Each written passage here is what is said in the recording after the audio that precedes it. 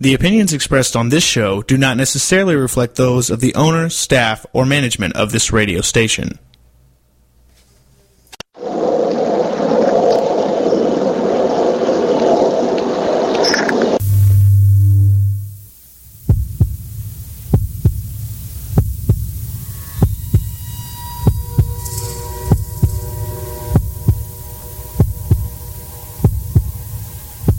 With us on a journey into the unknown, the unexplained, and the unbelievable. We will test your senses and challenge your beliefs. A world where science and religion clash. Or do they? You will meet real people and hear real stories, but you will not believe. You will witness strange sights and hear strange sounds, but you will not believe. This is the New England Ghost Project. Welcome to the Nightmare. Good evening, everyone, and welcome to another edition of Ghost Chronicles Next Generation. I am Ron Kolick, your host, the gatekeeper to the realm of the unknown, the unexplained, and the unbelievable, New England's own Van Helsink. With me, all the way from wherever she is, the queen of pain herself, and I haven't said that for a long time, Maureen Wood. Hey, how are you? Good, how are you doing? Oh, just peachy keen.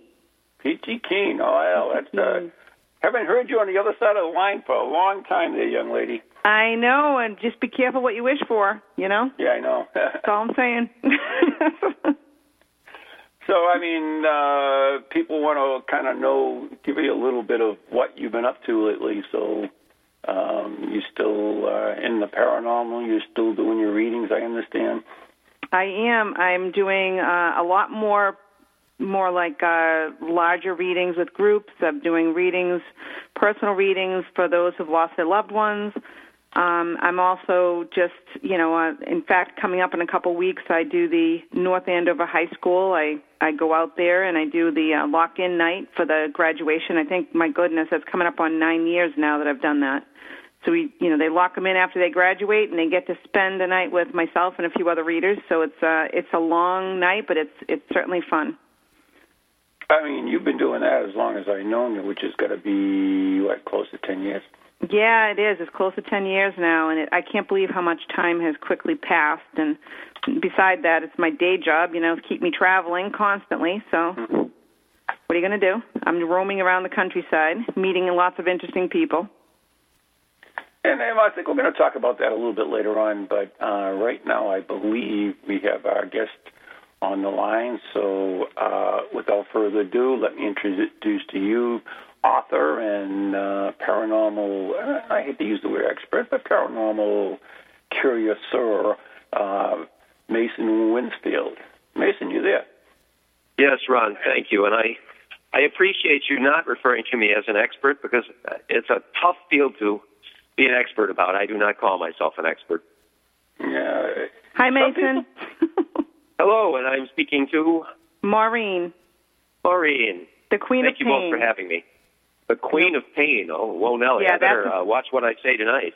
Yeah, no, not that I inflict pain, but as the years of traveling through investigating with Ron, I tend to have taken on some pain. So you take that any way you want.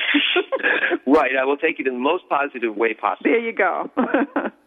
Actually, Mason, Maureen is a trance medium, and a damn good one at that. Oh, thanks, Ron. It's really interesting, because when I started paranormal investigating, I didn't believe in mediums, thought they were all charlatans until I met Maureen, and then I realized that she was the real deal. So,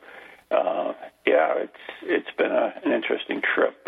She's channeled a lot of interesting people, and when she channels them, it's not just like, she hears voices. She actually assumes their persona. And believe it or not, she at times gets extra strong, I would say, because she's tossed me across the floor before and dislocated my finger and several other things. But anyway, I will try even harder to be affable tonight. There you go. But it's a pleasure to have you on the show, Mason. I can't wait to hear about some of your stories and your experiences. Well, we'll find out. So the interesting thing, Mason, is you have written several books on the paranormal, and you have a website. Why don't you give out your website in case we forget, which a lot of times I do because I'm old. Mason? Yes. Can you give out your website? I am waiting patiently to be... Sorry, I'm on an outdoor cafe right now, and we had a couple of rather machismo bikers go by. My website is Mason. Yeah. Oh yeah. I figured I'd taken them on, but what the heck, live and let live. My website is masonwinfield.com. Okay.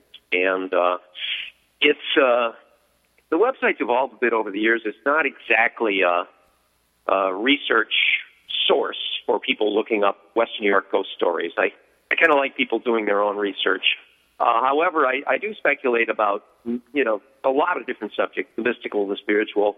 It's a little bit of a journal, and I wish I could put more time and energy into it because there's a lot going on in life and a lot that we can observe and write about that might interest others.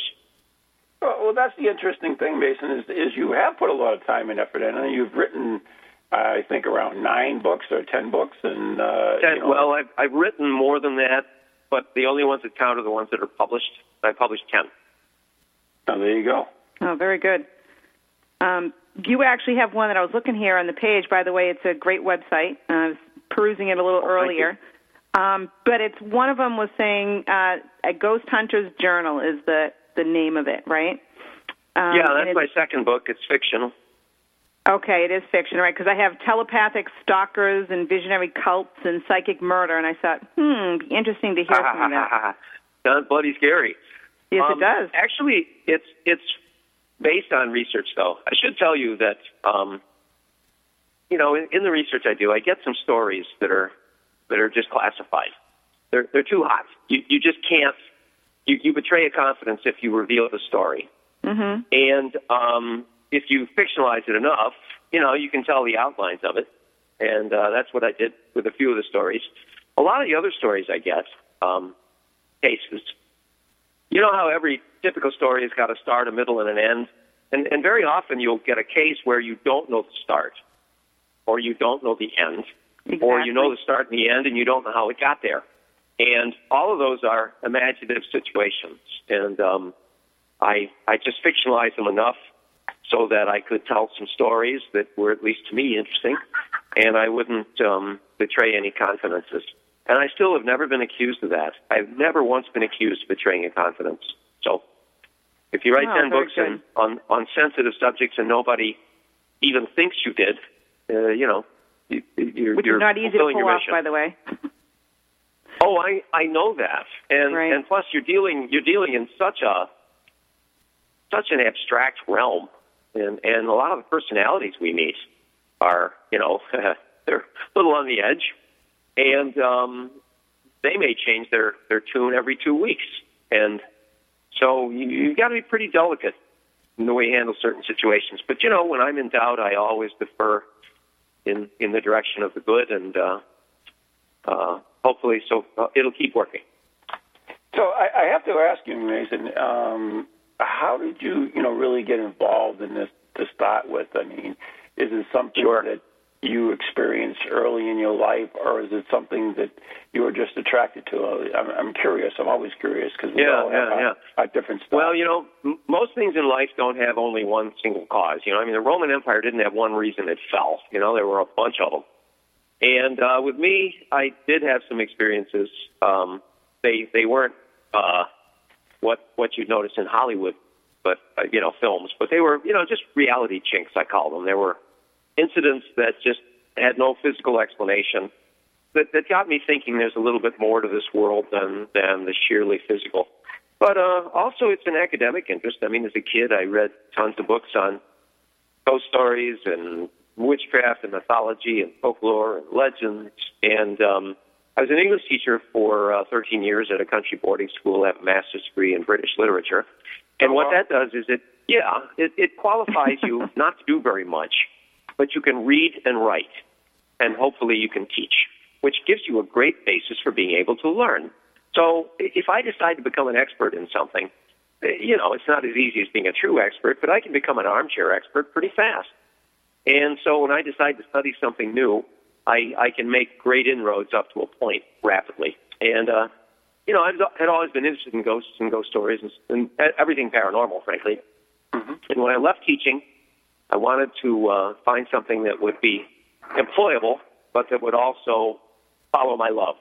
And, I love literature, I love mythology, I love folklore, I also love the ghosts. And if in any of the other fields, you've got to go to graduate school and get your PhD and maybe get a job, whereas the ghost business, well, heck, you can set up right now. There you go. There's no qualifications. And many do, Mason. Many do. Oh, I know that.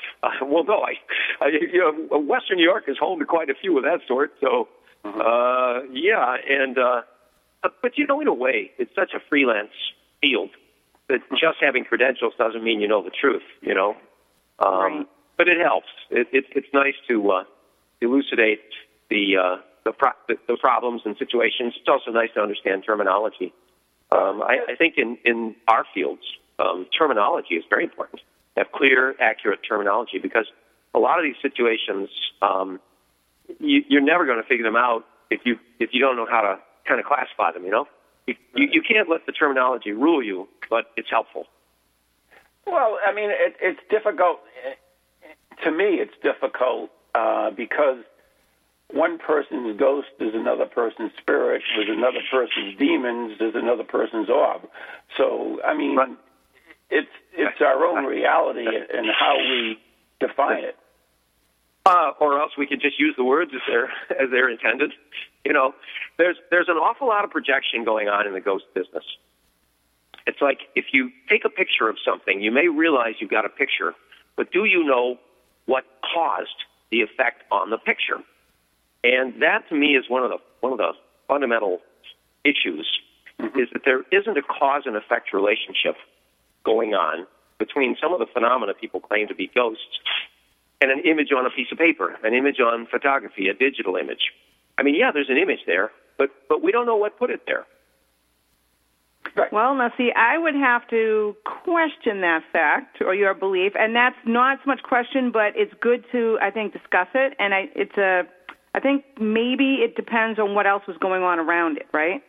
So a lot of it obviously is conjecture, because again, and I agree with what Ron said too. It's like everybody does see something a little bit differently, and you can interpret it in the way that a lot of it has to do with your own beliefs and your upbringing.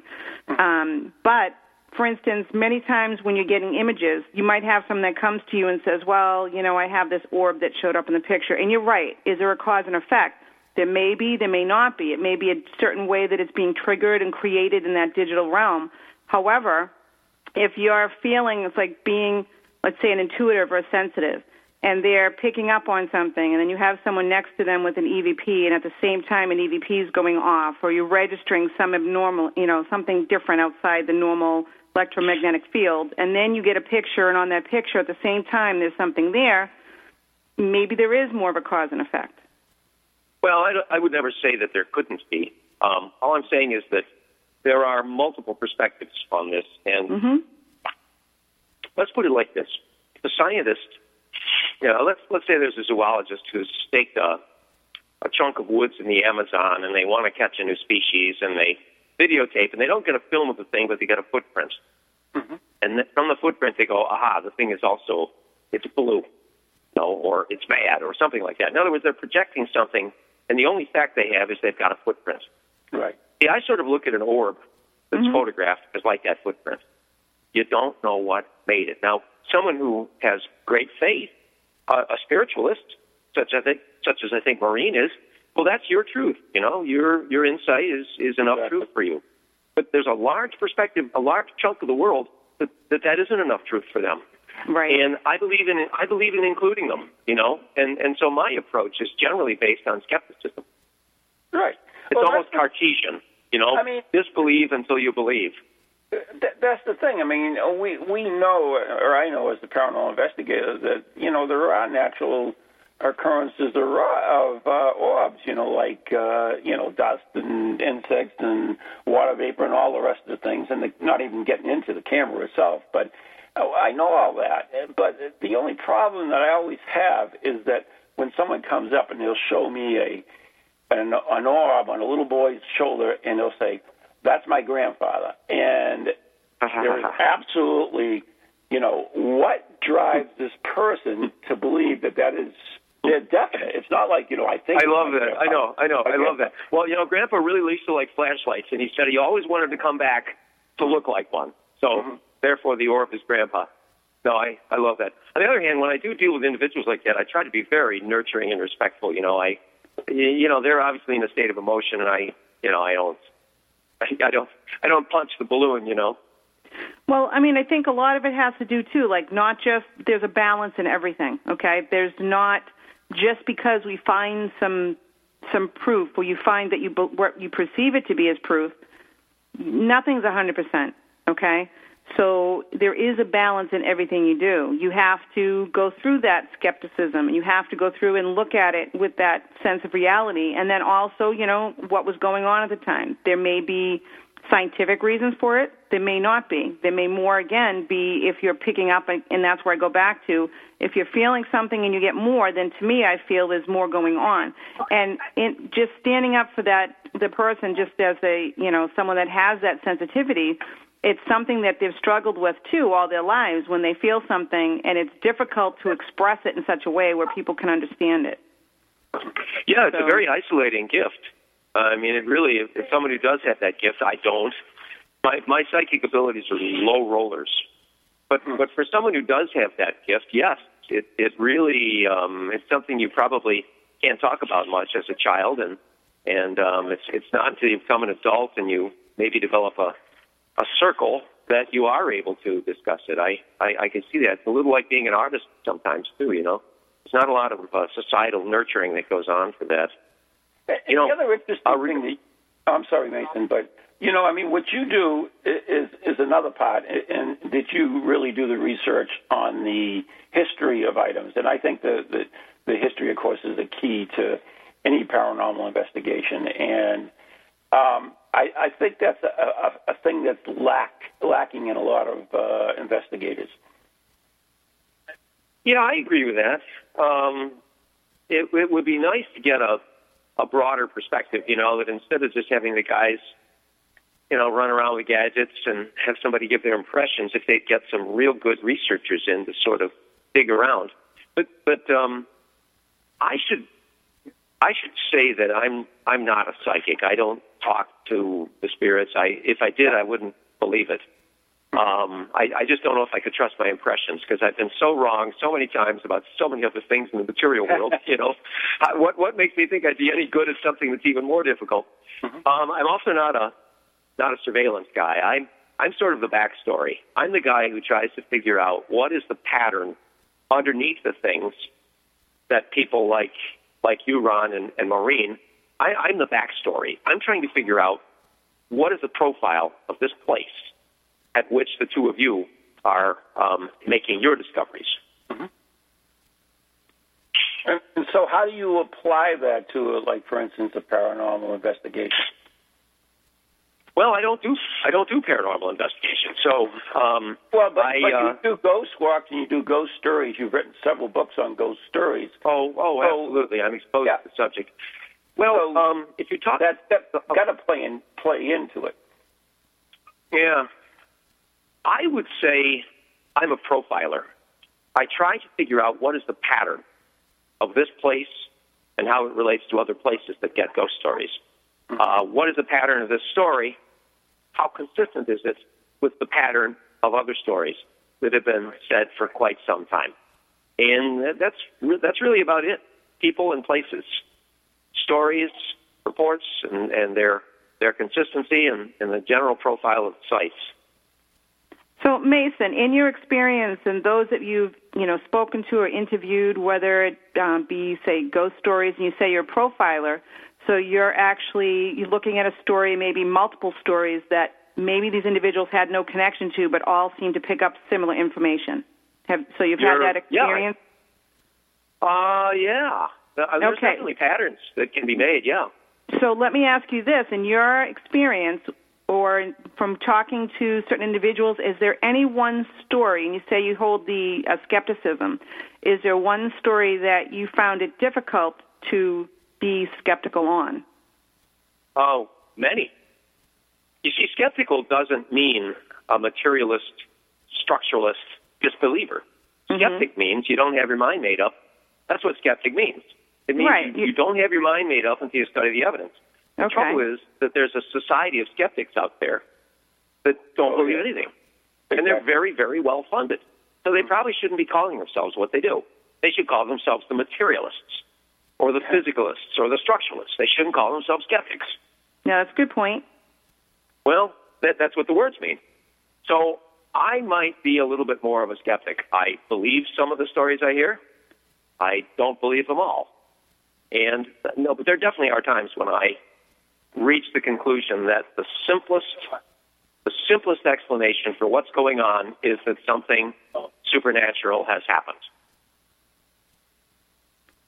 Right. Now, what is that, Occam razor, or the belief that the simplest holds true? Absolutely right. Go to the bottom line. I mean, when somebody's trying to explain away a poltergeist case as a conspiracy of trained squirrels with microchips implanted in their brains, or you know, whatever. I mean, when the explanation for the unexplainable becomes more unlikely than the fact that something supernatural could have happened, then that's when you start to go, well, and we better just take this one to the bank and call it a day.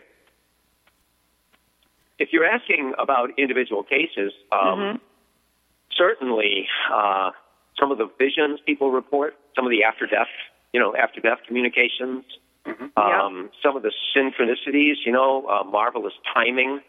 Also, some of the children, stories from children, imaginary friends, things like that. Right. The Native Americans, I interview a lot of people in Western New York, upstate New York, who are living on Iroquois territory. And some of the most powerful material you get involves the Native Americans. The Iroquois people, anyway, are extremely spiritual. They're extremely psychic. And unlike my society, I mean, I'm a white guy, my ancestors are English and German. We've lost our supernaturalism. The Druids, the Bards, it's gone. We've really lost our indigenous supernaturalism. All of our traditions, well, just about all of them are gone. The Iroquois, that hasn't happened to. They've preserved an awful lot of their ancestral wisdom, and consequently, they are in pretty good position to understand or to comment on a lot of things that happen in upstate New York. Some of their healings, some of their visions, just beautiful stuff, and you really do start to believe.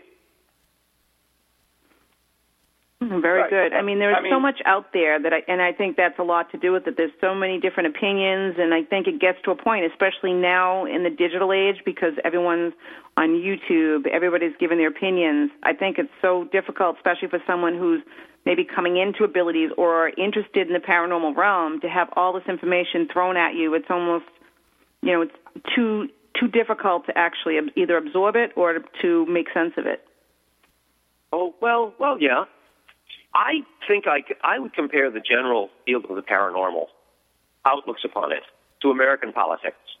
I mean, just think of American politics at the moment. You've got extremes of belief. You've got your far right-wing conservative who thinks all lefties are whatever, thinks they're all Marxist or something. And then you've got your left-wing, your left-wing activists, and they think anything to the right is Satan incarnated. And paranormal attitudes are like that. You've got your diehard skeptic, or your disbeliever, who just doesn't think, Dr. No, they just don't think it happened. And then you've got your spiritualist on the other side, who believes not only that this stuff happens, but it's probably an attempt by some disembodied intelligence to communicate. And these are extremes of belief. The difference between the paranormal realm and American politics is that American politics, fortunately for us all, has a very large middle ground. It's got a very large middle that makes its mind up based on issues rather than ideology. but in my experience, the paranormal has a very small middle ground. Most people their attitudes are either materialist or they are spiritualist. You know what? I tend to agree with you on that because that's the way they are. I mean, you look at both sides of the story. I mean, some people will make, they want to believe in spirits, so they'll use an orb, they'll use something to say, okay, this is proof of it. And on the other side, you have somebody who does not want to believe it at all, and no matter if they had a true picture of a spirit, they still would deny it, or any type of really good experience, and they would just deny it, and as you say, just explain it off. There's got to be a good knock-knock joke out there we could all write up tonight based on the skeptic and the materialist. Knock-knock, and the materialist goes, it didn't happen. Yeah. The spiritualist, and the spiritualist will go, yes, and what did you say in your past life, or something like that, Right. Yeah. So anyways, I know we're coming up to the break. Do you want to hold on a little bit after the break, because I do like to talk a little bit about your ghost tours and some of the stories in your books? Of course, Ron. Thank you. Yeah, so we're going to break in about 30 seconds. So once again, give your website out, which I believe is the best one is MasonWinfield.com. Yeah, just my name followed by a .com. And the best place to get your books? Probably, you can get leads on the website, probably Amazon. Mm-hmm. Okay. So anyways, we are coming up to break, and you are listening to Ghost Chronicles right here on TogiNet, Pararex, Ghost Channel, and beyond. My special co-host today is Maureen Wood, the Queen of Pain, and I am Ron Kolick. And our very special guest today is Mason Winfield. Be right back after the following messages.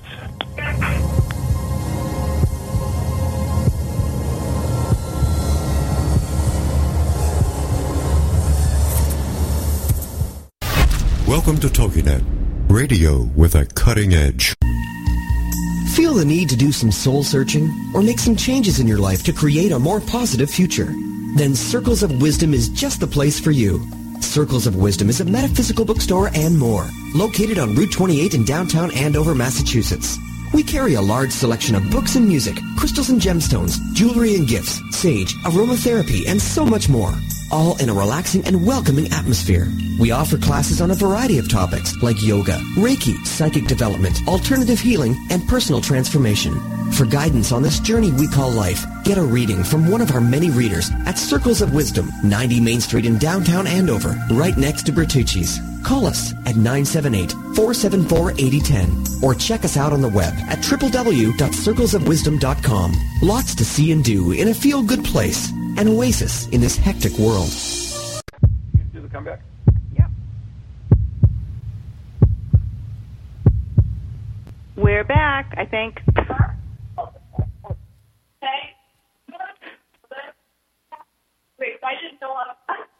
Okay, we're back. I tried. Ghost Chronicles. Yeah, that was pretty lame, I'll tell you. My timing's off, sorry. Yeah, we're back. You're listening to Ghost Chronicles, Next Generation, right here on TogiNet, Pararex, Ghost Channel, and beyond. And our special guest is Mason Winfield. So, Mason, you have written 10 books that are published, so we'll leave it at that. And, I look at them, and they're all over the place as far as the paranormal. I mean, you've got everything from, a Bermuda Triangle in the Great Lakes to, poltergeist to, UFOs to whatever. So is it the whole subject that intrigues you, or why, I guess? Well, I'm a paranormal generalist. I don't focus exclusively on any one of its topics.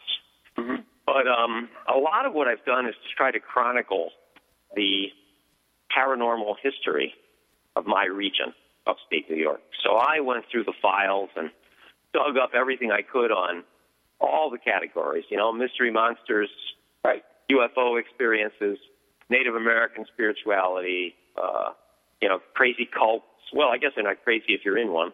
But, I tried to really run the comb over the place and haul up whatever I could find of interest in the paranormal realm. And when I saw how much was there, I mean, it was really interesting to me.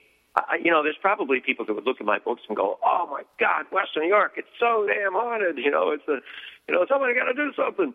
But actually, supernatural stories exist wherever people are. People tell wonder stories, and the only way you could tell which region is more haunted than another is to study them all, and then you could compare. But there is a ton of this material that's out there, and especially since the explosion of the Internet. I mean, when I did my original research for my first book, I was starting in 1995. The Internet was not a major tool then, and even if it would have been, I wouldn't have known how to use it. Right. And the amount of stuff that is now researchable without leaving your house is remarkable. It's frankly, the Internet has made authors out of an awful lot of people who would never have been authors 20 years ago. The only problem, Mason, and I think you're aware of it, is that there is so much misinformation on the Internet as well that it keeps getting retold and soon becomes the truth, sort of like an urban legend. Absolutely right. That's why somebody like me tries so hard to, cross-reference and backstory and go to the original sources. And I work pretty hard to try to be as accurate as you can be, at least with material details of cases. And I've made a couple mistakes, but so far nobody's caught them. But it is important, and you also have to have a critical eye, because not everything that's written on the Internet is equally valid. Right.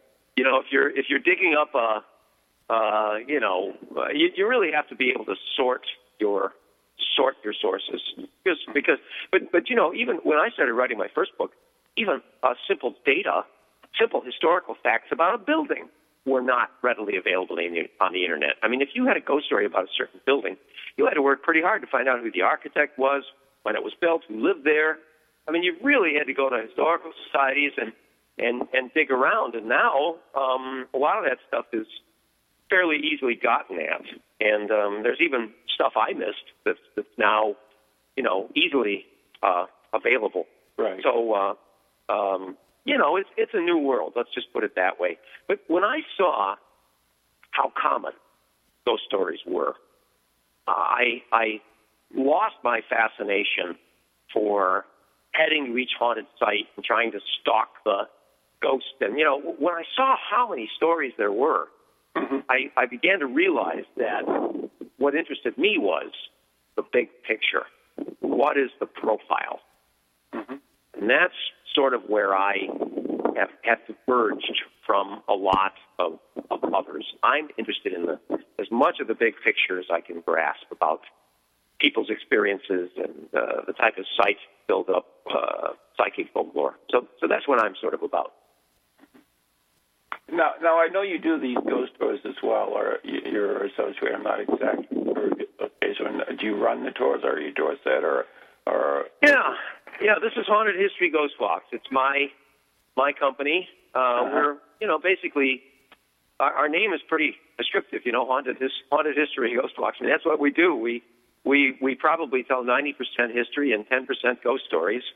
But people like our approach. We're the original Ghost Walks company in upstate in Western New York, and I've got a number of wonderful tour guides, website, staff, an office, and it's really a lot of fun. It's absolutely delightful meeting the public.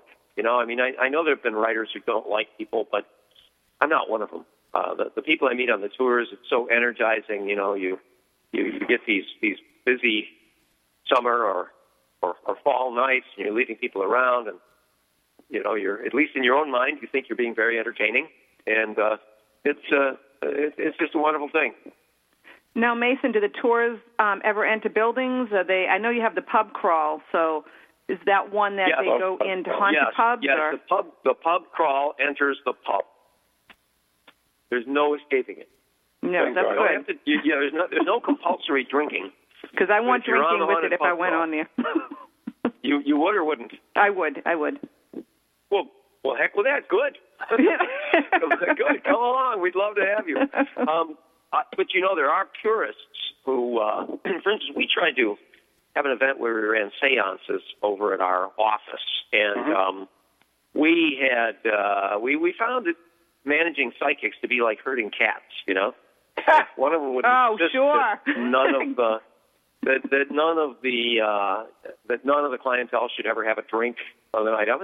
Heck, you can't tell the clientele not to have you can't charge them a ticket, tell them not to have a glass of wine before they come, and but I do know there are purists who believe that even one touch of alcohol. I do. I will tell you that. You probably don't work without if you've had a glass. My Algonquin friend Michael Bastine, who's the co-author of my ninth book on the supernaturals of the Iroquois. When Michael was a young man, he was a normal young kid. He used to party. And his tutor, Mad Bear, a Tuscarora shaman, said to him, if you're going to come on the medicine way, you can't have another drop of alcohol. You've got to quit the partying. And Mike, he did that. He just quit. And to this day, he doesn't touch one drop of alcohol. Wow. Yeah, we do investigating. That's a no-no for us. If we're doing an investigation, no alcohol. That's Ron's also experienced that, haven't you, Ron? What's that? I was going to bring it up. When we did the Wyndham restaurant, when Jan had an issue, don't you remember? No, don't know a thing. Oh, yeah. Well, here's the thing, Mason. For years working with Ron, I said, we can't, I wouldn't recommend doing a seance having alcohol. And for one reason is because when you're out there, and again, this is my belief and many other, people who are into the, psychic abilities or mediumship, whatever you want to term it, you're picking up on energy and you're opening yourself up and your defenses are low. So if you have, say, someone coming through, you're easy pickings, right? I agree with that. And that is more so the thing to be very cautious of. So for years, I told Ron, and I said, Ron, please, it's fine. So we had the Wyndham restaurant. He was doing one of the nights, and Jan, his wife, lovely St. Jan, was sitting there at the table, and we were doing a seance, and, everybody had some drinks before that. And Ron's like, yeah, let's do the seance. I'm like, not such a good idea. Well, it was already planned, so we went ahead and did it. And sure enough, as if it was kind of a life learning lesson, poor Ron was upset because Jan started picking up and having some, let's say, visitation from and not so much wanted spiritual activity. So and again, because your defenses are down, you're in that in-between space, you're not really controlling your senses as much. Yeah. If we can shift to the subject of demonic possession for the moment, which is not one of my favorite topics, so I do know a little something about it. There you go. There are a number of attitudes about that, but if you read a book called Hostage to the Devil by Malachi Martin, it is his philosophy that an awful lot of people who are substance abusers, they open themselves up. They basically destroy their inner protection by just getting blitzified all the time, and they become very much more vulnerable to something stepping into them. So, and that's very true. I know Ron and I have had these discussions and experiences over the years, and I've seen much of it growing up. Like if I would see somebody, I was never sure. Let's say if you met a person that may have been a past drug user and so forth. At the time, when I was a child, I experienced meeting some individuals, let's say, and I could tell by feeling and picking up on them that they were almost as if they had broken at some point and something came in. So absolutely there's mental illness and there's different stages of, say, types of possession, but I do believe your ability to keep yourself protected is pretty much null and void.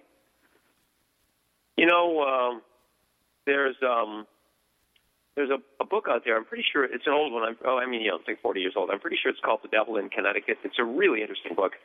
It's about the first known American murder case where the defense for the accused was demonic possession. But at any rate, it does mention that almost everyone who's ever troubled by the supernatural has to have some kind of a way to open the door. In other words, people who ignore supernatural subjects are almost never the victims of any kind of persecution that you might think could have a supernatural origin. But people who have opened the door, it's like so many other things in life. You've got to open the door a little bit. And, that's interesting. It's the old stereotype of the vampire. The vampire can't come in unless you grant it permission. Mm-hmm. Allegedly, the devil can't do that. So it's interesting. I would have to say that when I started this, my pursuit, I would say I've had two really big wake-up calls. Two things, I remember, two major ways in which my stereotypes were totally blown out by what I found. One of them was that I started out believing that all, the skeptical materialist societies, basically the debunkers, I thought that they were well-meaning individuals who simply didn't have the same belief I did. I really thought that their purpose was to stand up for truth. And I've been a little surprised because there have been a lot of allegations about some of the major skeptical societies that they, frankly, that they repress people in their own society who do find something supernatural. They may falsify data. I mean, there's just a number of accusations against them. And this is not a simple thing. And that was when I realized that, whoa, they're human beings. They want their side to win. Right. It's just like anybody else. But the other big wake-up call I had, I had a pretty active interest in folklore, and I was very exposed to Celtic and Native American folklore when I went into, my current profession. And I believe that things like curses and fairies and, things like that were completely subjects of folklore, that I would never, ever encounter people who believe they themselves have encountered the real thing. And boy, was I wrong. I mean, and I would say that line fascinates me the most, the line where folklore and apparent experience overlap. I mean, the Native Americans of Western New York, of upstate New York, the Iroquois people, they have very active legends about fairies, little people, very active, very strong. Yep. And you would think, well, so do the Irish, so do the Welsh. I don't think I'm ever going to see one. And I've never seen a little person. But you would be surprised. We've had the Pukwudgies. The Pukwudgies. We'll have them on next week's show. I look forward to listening to that. Mm-hmm. I'm sure they would have a lot to say. Yeah, that's Algonquin language family, I believe. Yeah. But I guess I'm being too long-winded. But the long and short of it is, when you interview living eyewitnesses who describe to me what they think is a ghost, and then you start getting into all the experience of how big was it and all that kind of stuff, and it was really small. And, there are people who still see fairies in upstate New York. Yeah, there are a lot of people who believe in them, so why wouldn't they see them? Well, when I come at this from a perspective of, basically skepticism, I'm surprised when I meet an eyewitness who will look you right in the eye and say they saw this. It to me is one of the most remarkable things that I've encountered, because my exposure to the fairies was fairy tales. William Butler Yeats, my favorite Irish poet, writing about the Celtic bogies and goblins. So when I find a person who's not exposed to that mythology, who's apparently just telling you what they saw in their own backyard or what their child saw in the woods, I don't know. To me, that impresses me. Well, I have to say, when you're, I think sometimes I had my own, eye-opening experience when, I would sit there one time and I heard this individual talk to me about, let's say, I don't know if it was fairies or the big green men or whatever, and then having somebody say to me, this is, real and true. And I thought for a moment and thought, oh, my God, this is what I sound like to someone else when I start talking about the spirits I've spoken with and all the experiences that I've had. So it dawned on me that, even though I might not myself have had these experiences, does not mean that they're not real because evidently if they've experienced them, I just don't have a point of reference to be able to discuss it, And I think that one thing was for me, because when I did have an experience later of not necessarily with fairies and so forth, but a different outside my normal experience, you might say, I was really freaked out for a long time. And I thought about it and thought, wow,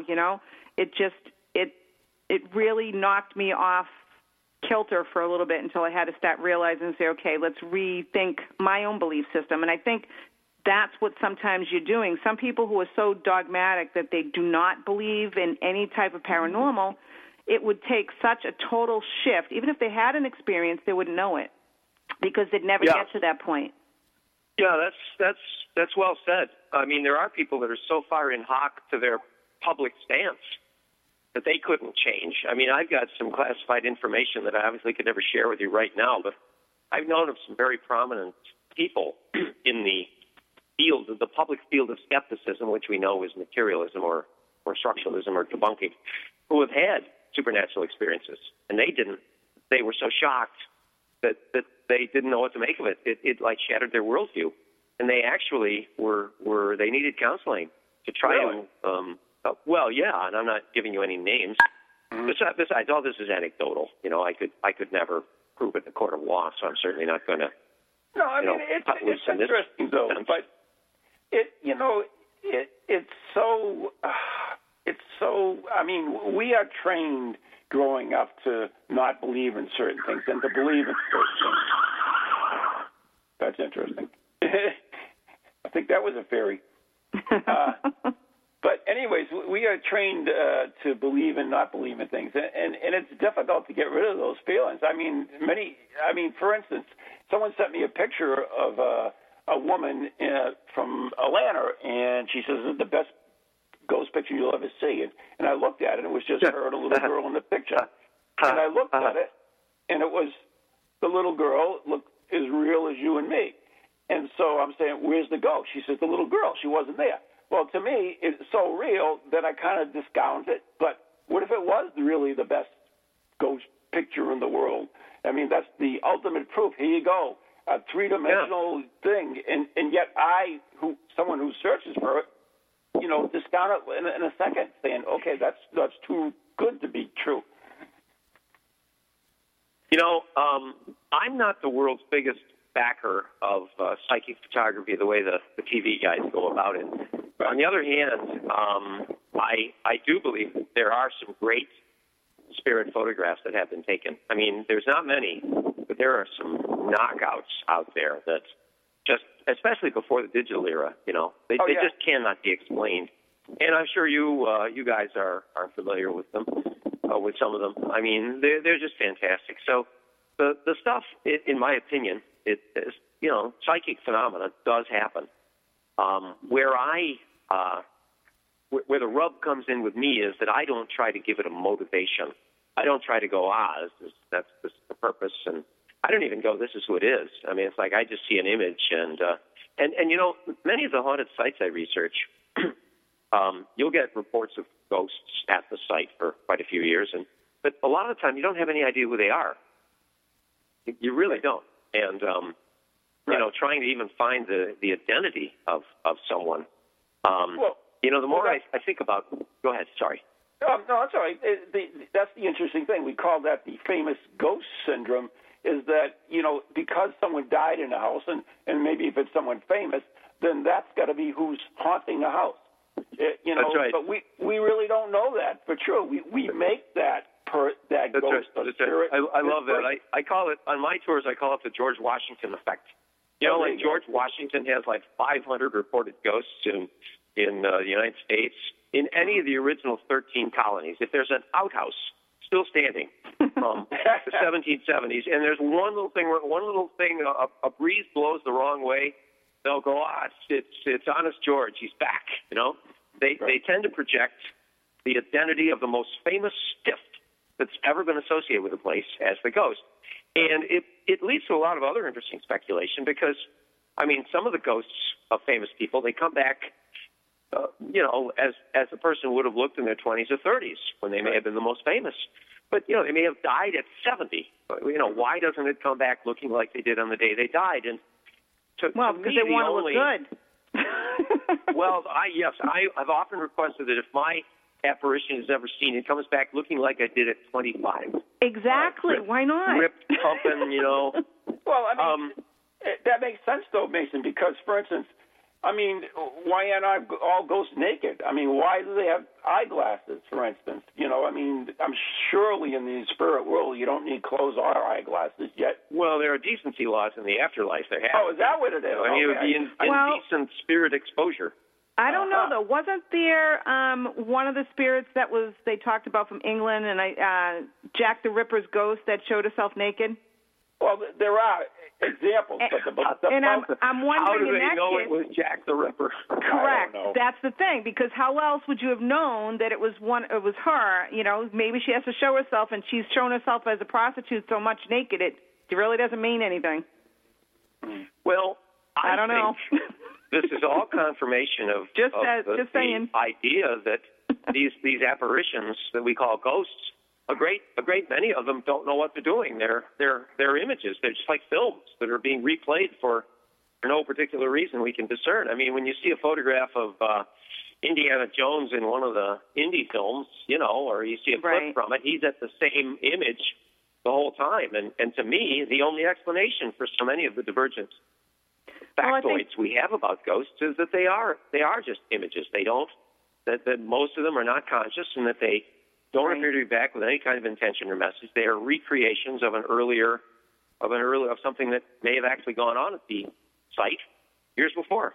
Right, and I agree that there's much of that goes on, but I also do believe that there is a lot that there are ghosts that interact and that they communicate. And I almost want to chuckle when you make the statement, Mason, which I agree with you when you're saying, oh, you know, you got the George Washington one, and I can almost see a spirit going, really? You can't see me, you know, this is who I am, and he's not anyone famous, he wants to be heard, but yet because George Washington had been in the area, slept overnight maybe once, it has to be him that showed up at the location. Yeah, that could just get a guy pissed off.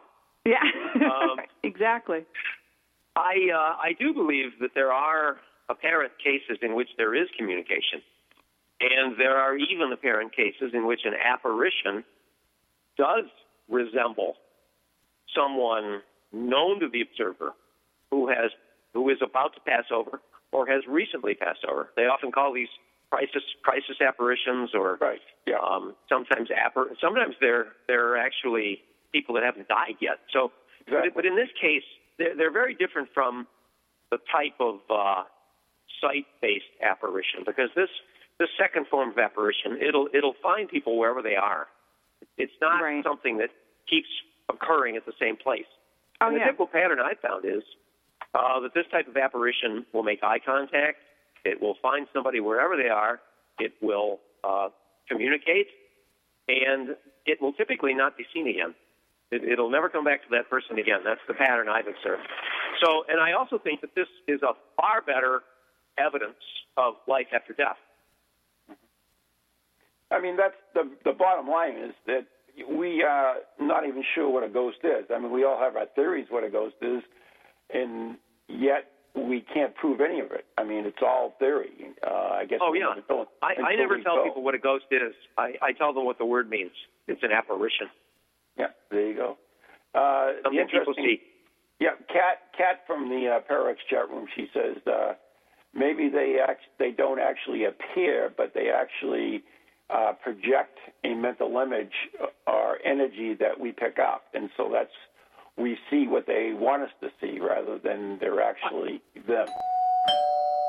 I think that's a lot better explanation for the after-death experiences. The ones that, because when I interview witnesses about that, they very often say, yeah, I'm not sure I saw it with my eyes, but I saw it very clearly in my mind. But I'm convinced by the number of multiple witness experiences that I've had that any one of us would see an apparition, a ghost, if it were in the room and we were looking in the right direction. Because I've interviewed a number of people multiple witnesses who've seen the same thing. Yep. So I think it is visual when it's that type of apparition. Mason, you're not going to believe this, but that was the doorbell. That means the pizza from the dead is here, so that means we've got to wrap up the show. The pizza from the dead. So how kind of you not to cut me off. So, I really hate to, because there were so many other things I wanted to ask you. There were so many interesting things in your books that I wanted to talk about, but and I kept you on way longer than I really originally thought. Well, but I'm glad he did, Mason. So don't listen to him. I want to thank you so much for coming on. Once again, this is Mason Winfield. Go to masonwinfield.com and you can see his books. You can see the tours. You do lectures too, I believe, right? Oh, lots of them. There you go. So, Mason, thank you so much. Thanks, Ron Mason. Marie, it's been a pleasure. Thank you. May the spirits be with you. There you go. You too. Have a good night. Till next time. Yeah, bye. Bye-bye. Oh, that was cool. Yeah, that was great. I think he was a great guest and a lot of good information. Have to go check out his books. Good talker. He was a good talker. He certainly was. It was good, though, because I remember some of the people we'd interview that we were pulling teeth, so that was good. Yeah, but I want to thank him for coming on the show. Originally, he was just going to be on for a certain period of time, and we kept him on way longer than that. So, and I want to thank you for filling in for Ann. So it's been a long time. Oh, thanks for having me. I had fun. Yeah. And Ghost Chronicles, the original one with Maureen and I, is still the #1 ghost show on iTunes. So there you go. Awesome. All right. So, anyways, there's the tunes out, so it's time to wrap it up. I want to thank everybody for listening in the TogiNet and Pararex and Ghost Channel realm and wherever else is displayed. And until next time, we want to say good night and God bless all. God bless.